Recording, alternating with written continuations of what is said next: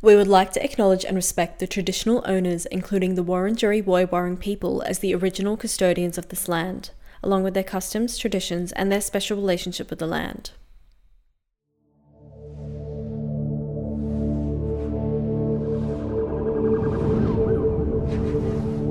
It's Sunday, the 4th of September, and welcome to The Wind Down, a recap of the week's news produced by Swinburne University's The Standard. I'm your host, Aditi Kutty. This episode, I sat down with Ayana Osman to go over some of the week's biggest stories. We chat about the Jobs Summit, the floods in Pakistan, and how music can help predict the state of the economy. To start with, the Jobs Summit kicked off on Thursday. What is that all about, and why does it actually matter? Okay, so it's a bit of an experiment by the Albanese government. So during his Albanese's election campaign, he promised to bring together business leaders and union leaders and find a way of helping to solve many of the country's biggest economic problems. This summit is pitched as a way of tackling these issues. In his opening address, the Prime Minister called on both unions and business leaders to work together to help the country move forward. We've got a bit under 2 days. Let's promise each other that we won't spend them playing our greatest hits, rehashing the same arguments, or reheating old conflicts. We have not gathered here to dig deeper trenches on the same old battlefields. So, we know what the Job Summit is, but why is it needed? So clearly the last year's been tough on the economy. Inflation's been skyrocketing, the price of many products we use every day is just increasing every day. This problem is made worse by the fact that the wage for most workers have just not kept up. And so, meaning many households are less well off than they were a year ago. There's also the issue of skilled job shortages across the country.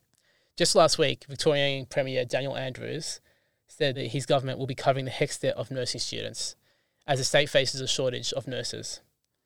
And so against the backdrop of all these issues, the Job Summit has kicked off on Thursday, and it aims to help our political and business leaders kind of work together to solve those issues. So it started Thursday. We are recording on the Friday afternoon after, so it's not quite over, but things have come out so far. What have we seen?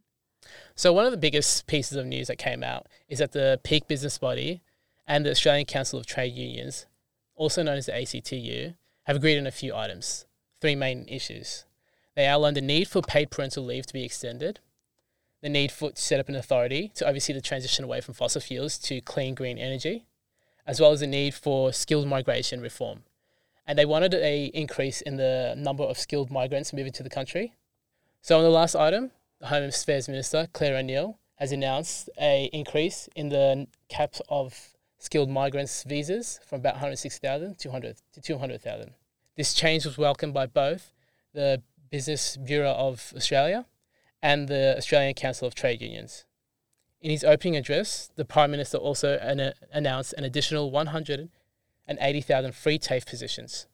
But in recognition of the urgent challenges facing our nation, we are taking action now with a $1 billion training blitz driven by public TAFE. We want to see more Australians gaining the skills they need to find good jobs in areas of national priority. And I want this to be the beginning, not the end, of the progress that we see on skills and training over the next 2 days. Those are some pretty incredible numbers. What else have we seen from the federal government so far in the summit? So those issues are pretty much agreed upon by both the union leaders and the business leaders. But on a more divisive issue, the government announced that they'll be moving ahead with a multi-employer wage deal. So what that aims to do is allow unions to negotiate across different employers, across the same sector, to basically come across an enterprise agreement. Mm-hmm. So this deal was drafted with an agreement between the ACTU and the Small Business Organisation and was announced by the Workplace Relations Minister, Tony Burke. This deal will receive some pushback as the head of the Australian Industry Group said the changes will cause more industrial action across the workforce and will lead to more mass strikes across different sectors. And is that the only pushback we're getting? How has the federal opposition responded to this? Federal opposition leader Peter Dutton refused to attend the summit and warned the deal announced could hurt the economy. Yeah, it definitely sounds like there's a lot more turbulence ahead, but it's good to finally have things getting started. Yeah. So onto international news now. Aditi, it's been hard to miss what's happening in Pakistan now. But could you explain quickly, just for people that don't know? Yeah, so I mean, incredible floods happening in Pakistan. It has been raining since June, and this is a bit earlier than normal, but it's not too far off their regular monsoon season. It's just that the rain has been much heavier than normal, and it's been pretty much unrelenting. There's been no break. Last week in particular had the heaviest rainfall so far, and that is typical of August, but like I said, it's been heavier than normal, so it's a bit more than what they expected. The rains have now stopped, but more than 1/3 of Pakistan is underwater at the moment, mainly affecting the regions of Sindh and Balochistan. Balochistan in particular is one of the poorest regions of the country. And over 130 people have died. That is a conservative number. We don't actually have any definitive numbers because rescue efforts have been so difficult. At the moment, we have 500,000 people in camps after losing their homes. And the climate minister, Sherry Rahman, says Pakistan is accustomed to monsoon flooding, but not like this. Pakistan is known for its wild weather because of its location and surrounded by mountains on either side, but rainfall in South Asia in general has been particularly bad this year. Yeah. So those are pretty incredible numbers. Do you know what's being done to help people in those disaster zones? So like I said, there have been rescue efforts by both the Pakistani government and NGOs, non-government organizations. But those have been made harder because the helicopters couldn't lift off because the rain was so heavy. And they did have similarly bad, devastating floods in 2010. Obviously, these are much worse. But they did have bad floods, and after which they raised the bridges above the point of the floodwater at the time. But those bridges have now been destroyed by the floodwater this year. So a lot of these places have been hard to reach even after the rain has stopped. NGOs have tried to send out rescue boats, but the waters have been too dangerous while the rain was still going, and one incident saw 11 people die after a rescue boat capsized on the Indus River. Relief camps have been set up in the safer parts of Sindh and around Karachi, which is Pakistan's biggest city, and the military is currently helping to distribute aid in remote areas and evacuate people without homes. Okay, so a bit closer to home, what's the Australian government been doing to help out? Well, the Australian government has committed $2 million to humanitarian aid for Pakistan. This is part of a UN appeal for $160 million in total. Advocacy groups aren't happy with this figure, especially because the Pakistani government has estimated the damage will cost about $10 billion. So we're not even close. So we've been hearing a lot about natural disasters all around the world. What's the Pakistani government's stance on climate change, and are they taking any actions? So Pakistan has no net zero goals, but they have committed to cutting 50% of projected emissions by 2030. That is as opposed to, Australia by comparison, which is 43% of the emissions being emitted in 2005. So we're cutting past emissions, they're cutting future emissions. It's also important to note that Pakistan is only responsible for 0.6% of the world's CO2 emissions as of 2020. Australia is responsible for 1.16%, and Pakistan has almost 10 times Australia's population. So here's Minister Rahman again speaking about the effect of climate change in Pakistan. The climate, decade of our reckoning is here and now, Nick. It's not 2050.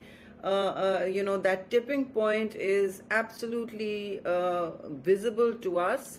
And I think many thresholds are being crossed while global leaders dither over which emissions are good and which are not. It's time to make decisions. Otherwise, it won't just be Pakistan.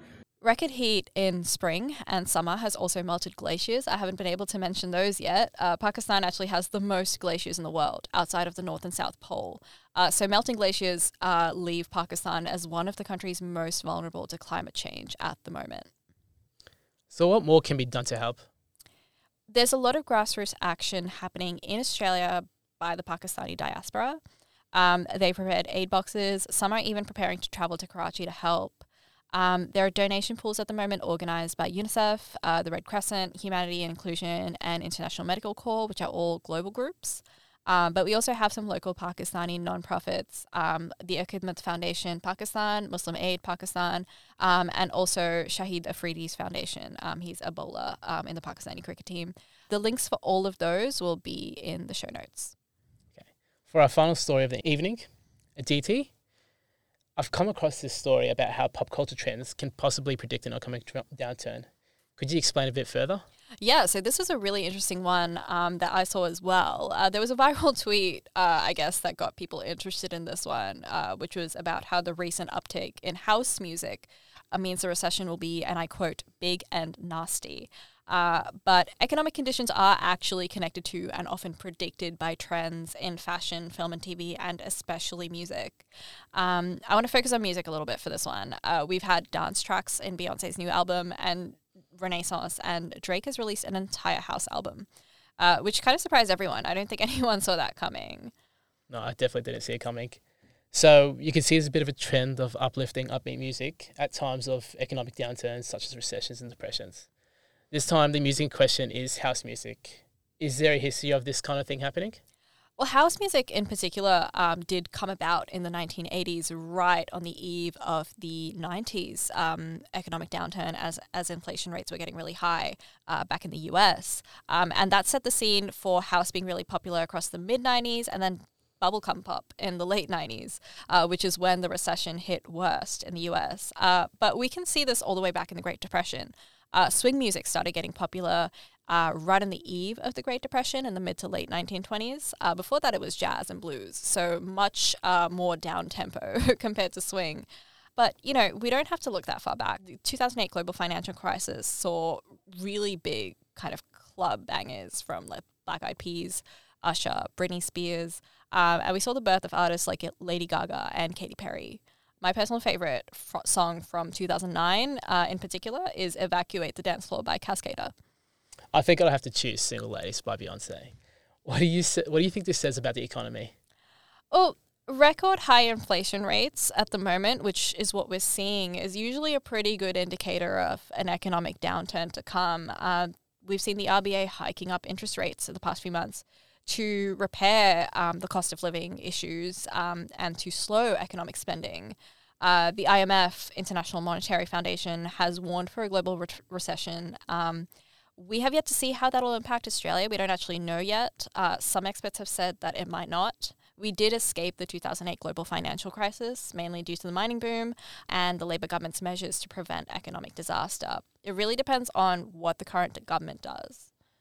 Okay. I guess we might have a recession around the corner, but at least we'll have some upbeat music to dance to it.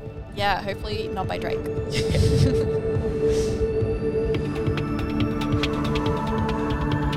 And now for the week's news. Premier Dan Andrews and New South Wales Premier Dominic Perrottet have joined forces to open 25 bulk bill urgent care clinics in each state. Andrews says a decline in GP bulk billing has forced those who cannot afford the fees to go directly to hospital emergency departments, which are already at capacity. He says that this move is a sign of a new era of political cooperation that goes across state and party lines. The clinics will be opened close to hospitals in both states. More than 30 deaths in the past 2 years have been linked to delays in Victoria's emergency call service, according to a report released earlier this week.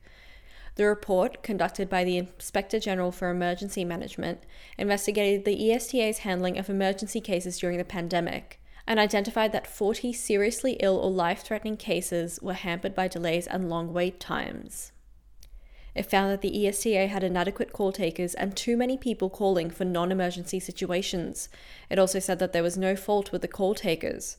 They were also suffering due to a shortage of staff. Inspector General Tony Pearce says he can't conclude whether the delays caused deaths, but that the system was not able to cope with the demands of the pandemic. He has requested a revision of the service's funding model. The last leader of the Soviet Union, Mikhail Gorbachev, passed away earlier in the week, with his funeral held on Sunday. The former president is often credited with bringing an end to the Cold War and the disbandment of the Soviet Union. Gorbachev's policies of transparency and economic restructuring helped modernize Central and Eastern Europe, but were ultimately the reason for his demise. His lack of intervention with communist allied countries in Europe also led to the end of communism in the continent, including East Germany with the fall of the Berlin Wall. His final act before his resignation was to dissolve the Soviet Union. Mr. Gorbachev, tear down this wall. Russian President Vladimir Putin, who famously clashed with Gorbachev, did not attend the funeral. And Serena Williams has lost what may be the last match of her career against Aussie Ayla Tomljanovic in the US Open. She didn't give up easily. It was a 3-hour gruel, with the final score at 7-5, 6-7 and 6-1. Ayla Tomljanovic has even apologized for winning. I just thank everyone that's here, that's been on my side so many years, decades, oh my gosh, literally decades. But it all started with my parents, and they deserve everything, so I'm really grateful for them.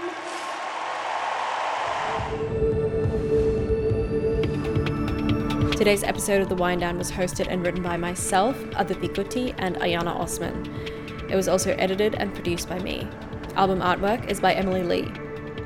You can find us on Instagram at Swinburne Journalism or The Wind Down Swinburne, Twitter at Swin Journalism, or on our website, theswinstandard.net.